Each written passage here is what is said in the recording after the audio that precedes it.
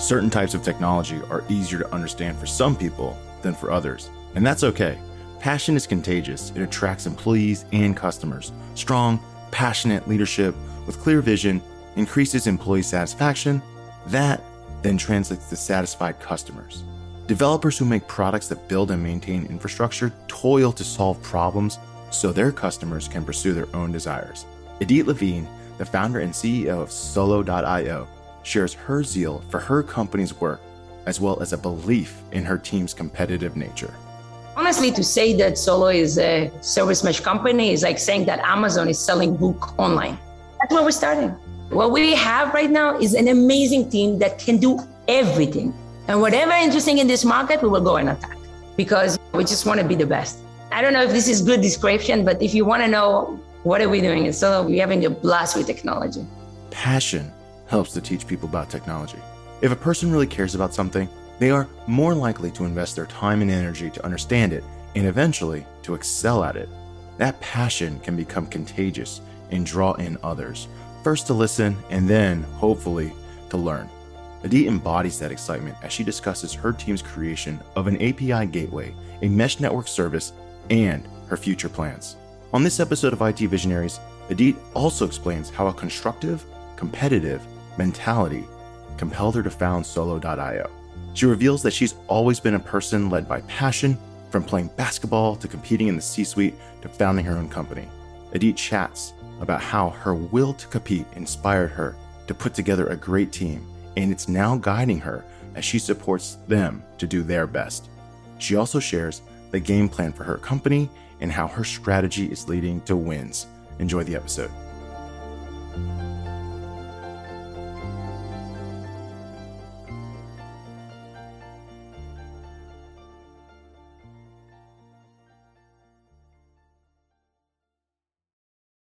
Welcome, everyone, to another episode of IT Visionaries. And today we have the founder and CEO of Solo.io, Idit Levine. Idit, welcome to the show. Oh, thanks so much for having me. I'm excited to be here. Yes, we're excited to have you as well. I think I worked in a similar industry, but before I make that assumption and conclude that, tell our audience, what is Solo.io and what does it do? So I started Solo.io like 3-4 years ago. And what we saw back then in the market is that there is a big kind of adoption and people were migrating from monolithic to microservices. So what we recognize in Solo that the biggest problem that people will have is basically the network. What does it mean? If you have something that is a one binary and now you cut it to small pieces, the question is, how do you assemble them together to compose the application? So that's basically the problem that we saw. So what Solo is doing is basically, the way I like to describe it is application networking from edge to mesh. So it's basically trying to solve those problems of observability, security, as well as routing and connectivity between, everything that's going inside your data centers and anything that's going inside your cluster, per se, inside your data center. So that's kind of like in the nutshell what we're doing. But of course, it's a very complex thing. And if people are aware of the terms, it's basically what we're focusing on is API gateway as well as service mesh, which is kind of like right now united. So I am but I did work at a company that previously did this. The company I worked for was named Pureport. It was acquired by Digital Realty Trust. And what we were trying to do was make it easier, as you suggested, for if your application, wherever your environment was, if you needed a microservice from any one of the public clouds to instantly throw up a network gateway, connect it, get your private data connected up very quickly. If you needed to transfer sunset locations, like there's all different use cases. But the idea was like it was going to be an API-driven software tool where anyone could spin up a private secured network as they saw fit. Now, one of the things that I saw at the time, now this date is like 3 years ago, and I'd love to hear how the market has changed, was when we first started selling this service to people, a lot of people kind of didn't understand what they would use it for. They kind of thought to themselves, hey, well, I already have a VPN. I already have connectivity between my data center and the cloud. What do I need a tool to be able, or APIs to spin up new networks? I don't understand the use case. And truthfully, we had a hard time convincing others that there was a use case. It was a bit of a challenge until we finally found data center partners that saw the use case. How has that changed? Is it still that way to you? Are you still running an uphill battle where people don't understand why they need to be able to spin up networks on their own? Or has this changed, or is the demand changed? I'd love to hear from you on that. Yeah. No, so honestly, like every customer in Solo is an inbound customers, which means that they come to us. And we seriously have 100, right? So you will see, and honestly, like we're exploding in terms of how many customers we have. So obviously the explanation has been done. So now let's explain what are they looking for, because I think it's really, really important. So I think two things that is very important. The first one is API gateway. So by everybody moving to microservices, that means that what you need is most of the people are adopted Kubernetes as a platform to run those microservices. And when you're adopting those a platform, you need some ingress. You need something to basically be this point to kind of like have this request or coming into your services. And right now, the one that was extremely famous was maybe Nginx as an ingress or something like that. But there was a huge, as I said to you, like all this, if you're looking at API gateways in kind of like an industry, there's nothing new about it. As you said, that was a while ago. That's an industry that's really worth. But I think that what this industry did not do very well is kind of like continuing being innovative. Mm-hmm. If you're looking at the technology that are running there, something like Apple Geoconf or Nginx, this is a technology that it's like at least 10 years old, if not more, versus what you see right now in the data center, what we're doing, right? It's all the crazy microservices, right? Very innovative, scaling craziness and so on. The only thing that changed in that market of the API gateway right now, the way I see that, is the marketing. Right? They're saying that right now they're an API for, the API gateway for microservices. So that's exactly where we started. And again, the reason we started there is because we saw that what's really going to happen is that everybody will run service mesh, but we knew this market is not going to be ready. As you said, we need to educate it. So what we did, we took this building block, the proxy called Envoy, and said, how can we take that piece, which we know that is extremely important and will right? It will be the building block for all networking application in everywhere, and basically distract the market of API. So that's what we did. We started with taking the Envoy proxy and basically build an API gateway, the API gateway that you want to run, right? It's very innovative. It's very cloud native, declarative, and eventually consistent and so on. So that's where we started, if it makes sense. But we kind of like piggyback on this amazing marketing that Google and the big guys doing about service mesh. That's actually helping us. They educated the market. Of course, we were part of the people that educate the market. And when the market said, yeah, I understand service mesh is something extremely important that I need to have, they basically discovered that we are the best. So they came to us. Right.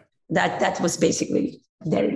So one of the drivers we thought would be true that would create more demand for being able to spin up networks on demand was this idea of multi-cloud, which a lot of companies, I've forecasted. Multi-cloud's been talked about for a while. Now, at the time, the reality was there wasn't actually that much multi-cloud happening. People had access maybe to AWS and maybe they had access to GCP, but they weren't actually using any services between the two. Like they just basically used this silo, they used that silo, and maybe they did disaster backup between the two and they said, we're multi-cloud, right? The tools didn't have to talk to each other. Now, we had a hypothesis that was going to change, that people were now going to, because tools like this would enable best of breed service access. Oh, you want to run big data tables? Maybe you want to use BigQuery. Oh, you want to send data somewhere else because of one of the Microsoft products? You can do that as well. Are you seeing that now? Are we here, or are people still isolated to single cloud? And if not, I'd love to hear some of the use case demands that are now driving the next wave of demand. Because you kind of mentioned before, like the big clouds educated the public. So that's step one, education. Step two is utilization. Like people have to find significant use cases to say like, this is useful to me. Yeah. I'd love to hear what your philosophy is on multi-cloud and also what is driving some of the adoption. Yeah. So I think you are honestly, like you describe it very well. What we see is the same thing. So we still see people saying multi-cloud is the thing. Everybody want to be a multi-cloud. They don't like the locking into one provider, but honestly, the only thing that they're using is disaster recovery and HA. So that hasn't changed. Yeah, that doesn't change dramatically. I don't think and as I said to you, we have a lot of customers. None of them is really using it as a multi-cloud. Maybe we have one customer that is huge and has 60 data centers and thousands of instances of STL. I would say that they had that. Yeah. But but again, they're just taking the same application and basically, put it everywhere. They're not really, leveraging, specifically here you will do this, but then that's what called the other one.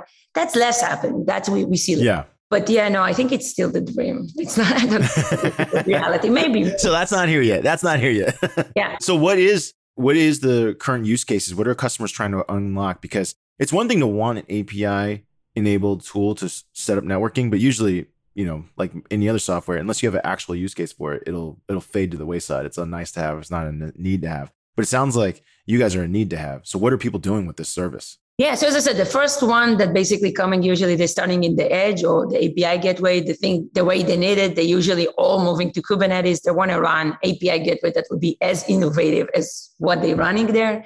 They wanted the microservices and so on. That's exactly what our first product is doing, Glue Edge. Mm-hmm. So that's where they're starting. They need an ingress somehow. They need these things to come. It's based on Envoy, which is the best proxy that exists today in the market. It's all API driven, very, very innovative. That's the thing that they want first.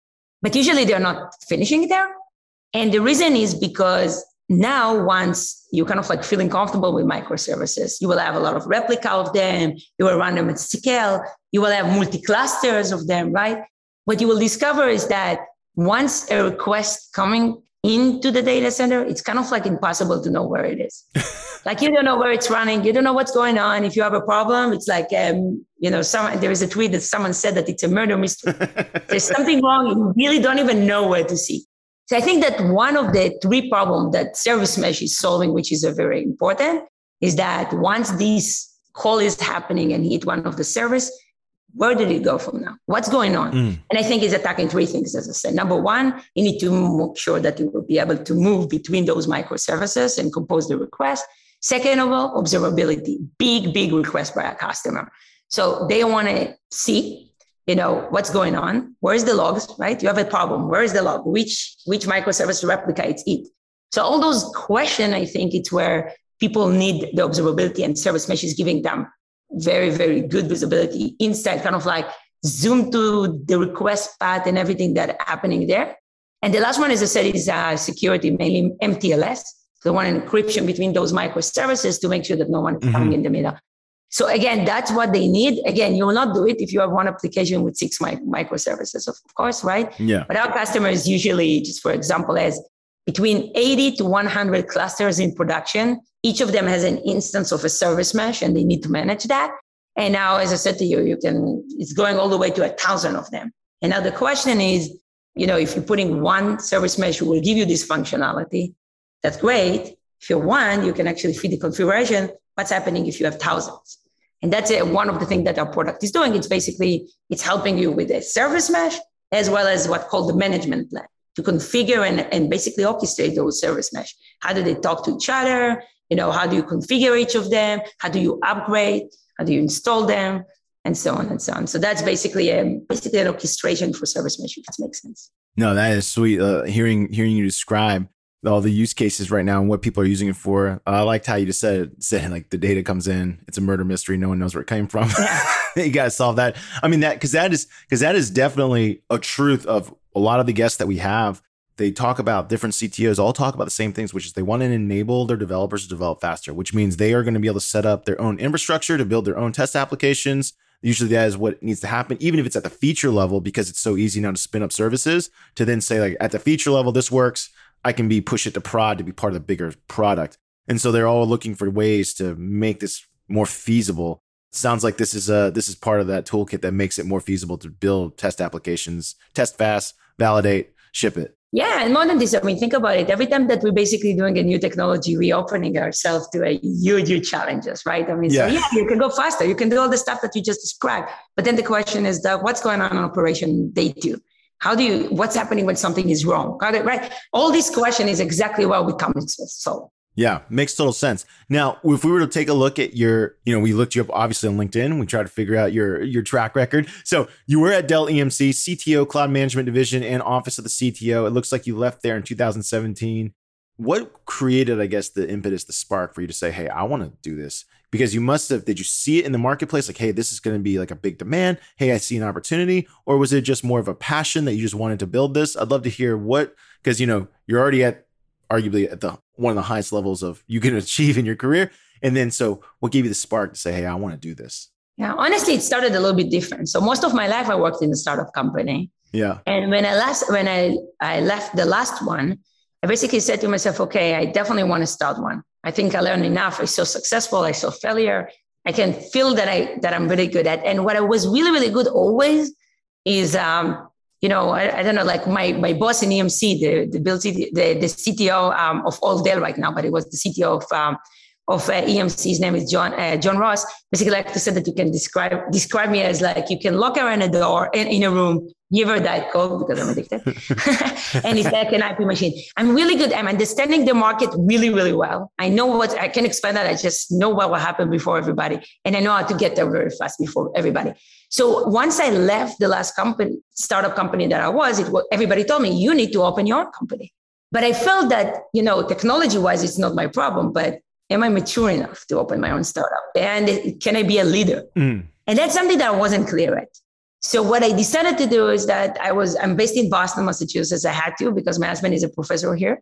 So I had to basically stay here. And I tried to figure out if I can go and learn from someone that's working in a big company, because honestly to God, I didn't work ever in a startup, in a big company. So I wanted to see how is that going to be on the other side? For instance, the company that acquiring companies, or how does it work? Our organization is working on that side. And I thought that I would learn a lot. And that's exactly what happened. So I went to EMC, I worked for John, who, only praises. This is brilliant. And learn a lot from him, but also learn how it is to be in a big organization, how it's working, what is good, and a lot of the stuff that are bad, how to be, I understand what is driven decision in the market and so on. And I think that once, after Dell got the merge with EMC, John asked me to stay until its end. But then when it's end, I felt comfortable enough to do that. And in EMC, I learned a lot. Like, for instance, I worked as a CTO of the cloud management division, and we created a dojo for cloud founders. So I worked a lot with Pivotal, but I also had my own kind of like advanced development group. And we did an open source project that was relatively successful about unicorn kernel. It's called Unique. And I worked a lot in the open source community, which taught me a lot, right? I went to conferences, I talked, I met everybody, and I saw Kubernetes. I worked a lot with Kubernetes. And honestly, after that, I felt that it's time, right? So like, I went and I started solo. So when I started solo and I got the money, honestly to God, I think that I'm almost sure that I actually pitch on serverless. And honestly, it wasn't matter what I was pitching on. What was important is that, to get the money, right? So I basically needed to pitch something that I knew that they're looking for. And then when I got the money, I looked at the market and said, okay, now what we need to do? And then it was very clear that this migration is happening. And in the beginning, I wanted to attack Service Mesh itself. I said, that's what I'm going to do. But it was also really clear to me that there's not going to be any money in this ecosystem for the next 3 to 4 years. So I said, okay, I can't really come to my investor and say, in 3-4 years, we're going to be a customer. So I said, okay, what can I do right now that will make my team extremely excited when Service Mesh will be there, but it's something that I can sell right now. And that's when I took the proxy as this piece and basically put it in an API gateway. And honestly to God, most likely you're using a product right now when you're using, your card, your credit card, or when you're using, buying a phone, and like we seriously everywhere right now. So it's really exciting. Yeah. So, I mean, that's really cool. I'm listening to you tell the story and I'm piecing it together timeline. I'm like, okay, so she goes to big company, she gets big company experience. Check. She says, her peers say, hey, you can start a company. She's like, check. She says, what am I going to start? Well, I need to start something that I think is this. Check. Get raise money. But then I see another market opportunity. Let's pivot and go to there. Check. Like that. So it wasn't, it's a unique thing because it sounds, I mean, please correct me if I'm wrong. It sounds like the real catalyst was you just wanted to start your own company because you came to the problem to solve. There's no question about it. But you didn't really have a problem. It doesn't sound like you knew exactly what problem you were going to solve when you first got started. Is that right? Yeah. I mean, as I said to you, I'm really good in like, if I want to find an idea, I know that I can do this very well. So I wasn't too worried about that. I think that the reason I wanted to start a company is because it's not because I wanted to start a company. It's because honestly, like I felt that I can do better. Yeah. Like I felt that working in a company, like I worked in one company that was acquired by VMware, had a blast there, Dynamic-Op, really. But then, I moved. And since then, I was kind of like looking for the place that I want to work, that it would be something like that. So honestly, I just felt that, I learned a lot from this career of what frustrated me, what wasn't happy about, what I was really happy about, and basically put all of this in solo. So the way solo is working, the culture in solo is totally different than other places. First of all, it's not my company, it's our company. Okay. And what I'm saying is that I will, I'm personally, most of my career was frustrated. Why is that? Number one, I felt that I'm pretty smart and sometimes even smarter than my boss, which was really bothered me, right? I wanted to learn from someone. And I felt that the person that above me not always can teach me. Yeah. That's number one. And number two, I felt that a lot of the time they're making the wrong decision. So it took me a lot of time to understand that. Yeah. It's not that they're making the wrong decision. It's just, I don't have all the data. If I will look in the market and I actually get all the data, right? If they will tell me everything, probably they may, most of the people are smart enough to make the right decision if they have all the data in front of them. So, something that, for instance, in solar is very, very drastic. First of all, is the best people is the management. I'm not, you know what I mean? They have to be the best because I want the people to want to inspire working for them. So you mean on a skill level, like if I'm a manager of a team, like if I'm in DevOps, I got to be the best at DevOps. If I'm in charge of security team, I got to be great at security. Right.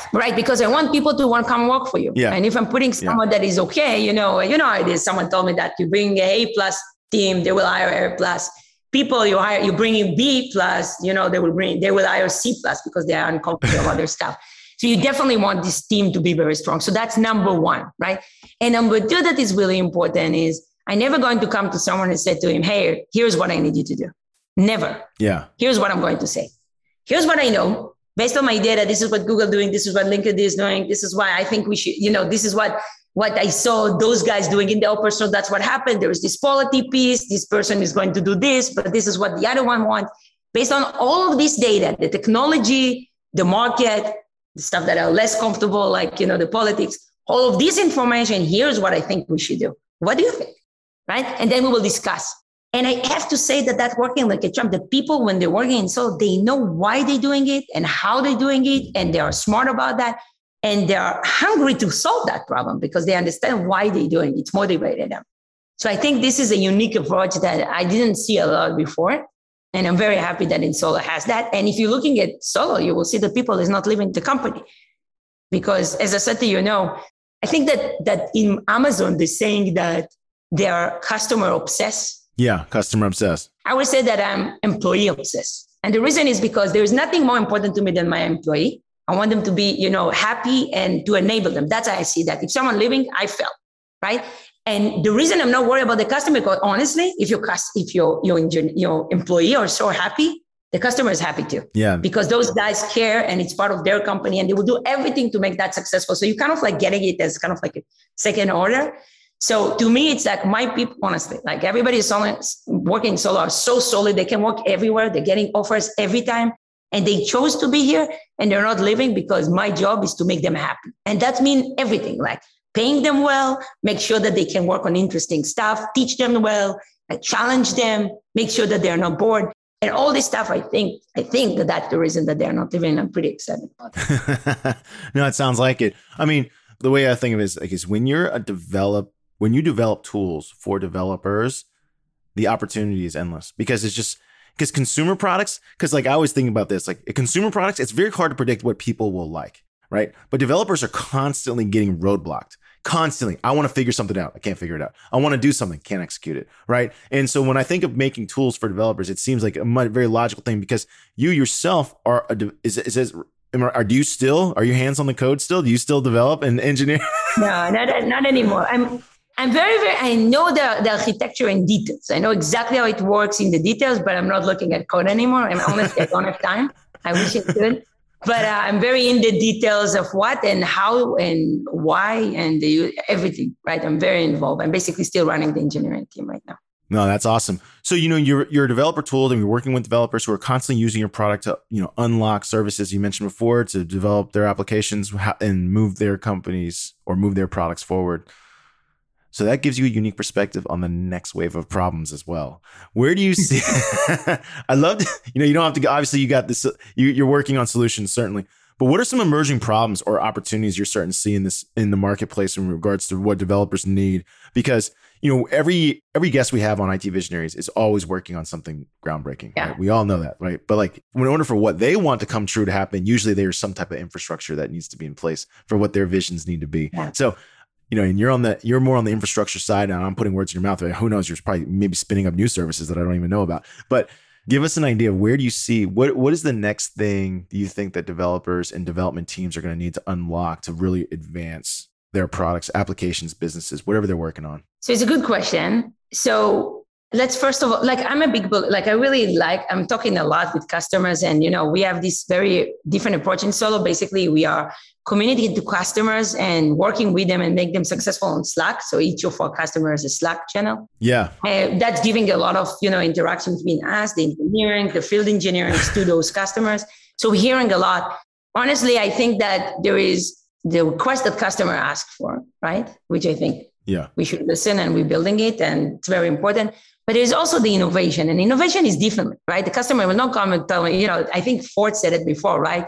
When he come and ask people, what do you need? They're always going to tell him a stronger horse. They will never say, we want a car, right? Yeah. So same thing, I'm kind of like thinking about it. There is this kind of like great channel that coming for the market, and we need to do this because that's customers running in production. That's what they need. We need to give them. But besides that, there is where to push it. Where can we take it? What can we think about that they didn't even know that they need yet? Yeah. And I think that for that, I see a few things. So first of all, in general, what we're doing when we're using Service Mesh and API Gateway, we're basically abstracting the network. That's basically what we're doing, right? We're saying, look, don't put it on the services itself. It's too complex. You don't sure that everybody, you kind of like embedded a tooling and operation code inside your microservices. Don't do that. Abstract that, right? Put it in a proxy next to it. Make sure that you will be able to declaratively change that. So that's basically what it is, Service Mesh and API Gateway. When you abstract the network now, basically think about it. There is everything that we're doing is basically on the network. Yeah. So we can know any API calls. We know if there is a problem. We can see a lot of stuff. So I think that what we build right now is a platform. And in this platform, there is a lot of stuff we can do. Example, we can do chaos engineering, right? You can do a fault injection and kind of like create chaos engineering system. We can do a lot of debugging tools, right? Of, let's record these things that happen in production. If everything is good, we're just going to toss it. But if something wrong, let's kind of like take this recording and run it, attaching the debugger or something and make sure what's happening. So that's an example. I think that generally, the thing that, in my opinion, the future will be is that there's three things that I think in the market that are going to be very, very strong this year. Number one is WASM, WebAssembly. And WebAssembly in general is ability to extend stuff, let's say dynamically extend the binaries. A lot of people using it for the website, right? You want a better technology that will run faster than JavaScript, but you want to make sure that it will be very secure and not going to take your browser down, right? Yeah. And it's again, performance and so on. We generally took with Google together actually this WASM ID and put it inside a proxy. So now we can extend the proxy and our customer can basically customize it to whatever they want. So I think that's something that is very important. The other thing that I think is very important is eBPF. And eBPF in general is the operating system. Like what I learned in my career is that as long as you're putting the solution as low in the stack as you can, it's the most efficient. That's the way it should be there. But sometimes you can't do that, right? You can't go so low. So what do? You improvise, right? Maybe you're doing it on layers, you're going higher on the stack to solve it. But ideally, you will want to solve it as closest to the hardware as you can. If you can solve it in the hardware, even better. So if you're looking at eBPF and the operating system in general, it's very hard to innovate there. And the reason is because if you're looking at the market, what we are running right now as an operating system, generally is something that was probably upstream 10 years ago, right? It's very hard to put something in Linux upstream. So I think that what eBPF is bringing to this market is the ability to basically innovate it. And eBPF is basically the ability to hook code to your operating system on events and basically run your custom code. So now you can do crazy stuff. I think that's huge, huge potential. I'm very excited about that. The last one that I see catching up really, really well is GraphQL. And that's what we're hearing from our customer. Before that, people mentioned that. Now every call from our customer, what about GraphQL? What about GraphQL? What about GraphQL? So I think this is a very thing that catching up, and I think that that's an interesting problem that I don't think there is a good solution in the market yet for that. All right. So now because I've not heard too much about this. What is GraphQL? A query language for your API. Exactly. So what does it exactly? So the idea is very simple. Right now, when you're actually putting a lot of those microservices, you have a lot of APIs. In the nutshell right now, if you wanted to create a UI for it or front end, usually every time that you want to get something for those services, the front end engineer need to come to basically the backend engineer and say, hey, I need you to expose that. Right? Mm-hmm. Which is pretty annoying. And every time they need to communicate and it's very slow and so on. The idea with GraphQL is basically saying, look, what if we will basically expose everything on those services, right? And give the UI person basically the ability to QL it, right? Basically query language that. And basically when that request is going to come, what the result of it, the resolver of it will know how to go and where you need to patch the data from. So assuming it's kind of like a work, in the way I'm looking at it, it's like a workflow. You can come a request that you're saying, I want to get, I don't know, all the customers that their salary is, all the employees that their salary is about 100, right? But assume that you have an HR or finance that know about the salary, and there is HR, let's say, that know about the employee. How do you match that? So what you need to do in that case is basically come to a backend engineer and say, hey, I need your help. I need to do this. Maybe I need to do 2 round trip. With GraphQL, you basically can make it very simple with one kind of like query language, give me all the salary of people that are one bar under, and he will know how to go basically to here, take all the employee, then go, take all the salaries and kind of like match them and return you all the results. So it's very easy to create a front end back that. So is that stored on the client side then, right? Is that because so all the data I collect? So if I'm a company, I got data everywhere, right? From different products and services.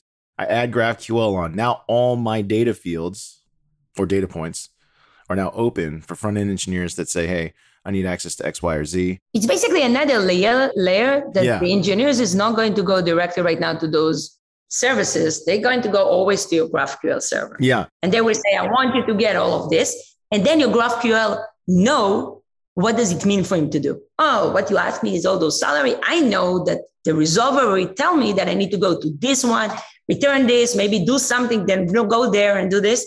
And you as a UI person just basically QA, that's it. Just saying, that's what I want. Go get it. I can see 100% the interest in that because I'm thinking once you started describing the interplay between a front-end engineer and a back-end engineer, I was like, I've been at companies. That's exactly the problem. Yeah. The person's like, you should be able to show this. Like, well, I need ID to open that. I don't get to open that gateway. Right. Exactly. So I think that's something that people are really excited about it. And of course, now the question is, what is the next thing there? Yeah. The next thing there is that you have all those microservices, right? Do you want one GraphQL? Most likely what you would create what's called a sub schema. You want a small one for each microservices, and now you need to federate it somehow. How do you do that? Yeah. Right?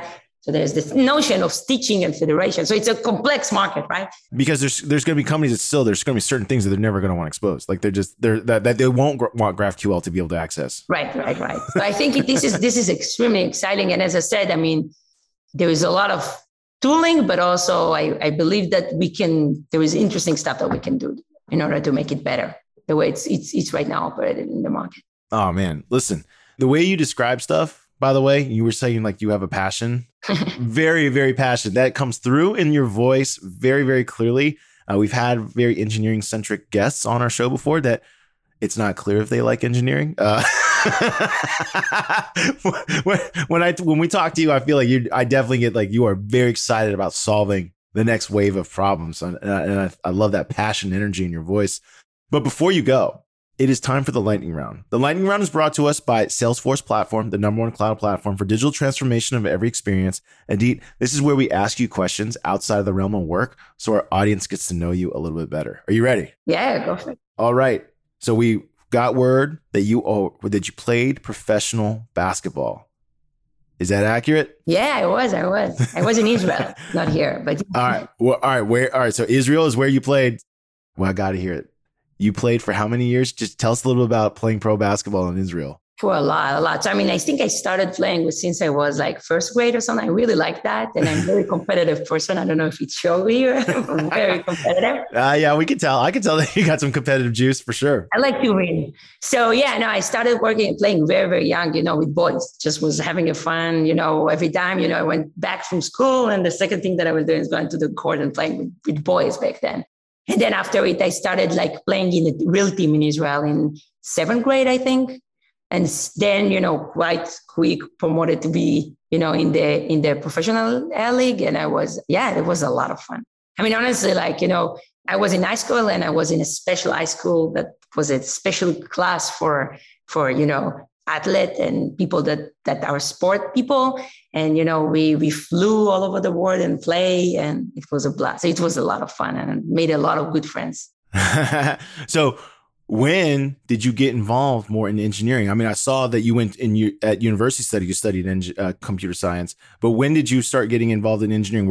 Did you like that always when you were a little kid, or did that interest come later? Yeah, no, my passion was basketball back then. So I didn't do computer. I did like math. Like math was like, there was people that like to do, I don't know, something on the free time. I was taking some math, question and having fun with this. It's really logic. So I really understand that. But when I finished the high school, I needed to make sure, in Israeli, everybody going to the army, having a basketball player. I didn't need to do much there, but I still were there. So when I finished, I needed to decide what I want to go learn. And I honestly, to God, did not know, right? So, all my brother and sister, they were in Israel army in computer. So they were already, working and having fun. And I kind of said, well, I don't know, but let's try. Why not? And then I basically just teach myself. It was just in the .com. So I basically find a job pretty easy and just before even going to the university, just worked and got quite a lot of money. But then, my father who didn't, my parents did not finish high school. So they kind of like, you have to go to the university. You have to go to college. So I did went to college and it was a blast. I learned that. I actually learned computer science and biology. So it was really even fun because I had those two. But I started working on it. Honestly, to get in the beginning, I wasn't that passionate about it because I was doing a lot more like front-end stuff, .com, everybody built websites. It wasn't that interesting to me. But I think that when I came here to Boston and I started working in Dynamic Op, that's when I found my passion. And I swear to God, I fell in love. Like, I remember me going to an interview and said, oh my God, that's what I want to do. And I was working like, since then, as I said to you, people is, I don't know, watching good TV, reading a book. I'm reading an article about cloud. I'm so passionate about that. So I think, yeah. All right. So then when it comes to having fun away from work, besides reading about cloud, okay, I don't believe, what else do you like doing? So first of all, my life is pretty full. I have 3 kids that I need to take care of. Yeah, me too. I got 3 kids too. But yeah, you're busier than me though, because I know that. No, 3 kids, we don't forget that most of, honestly, to God, the reason I knew that I can open my own startup is because our life, weren't that easy. We had 3 little kids.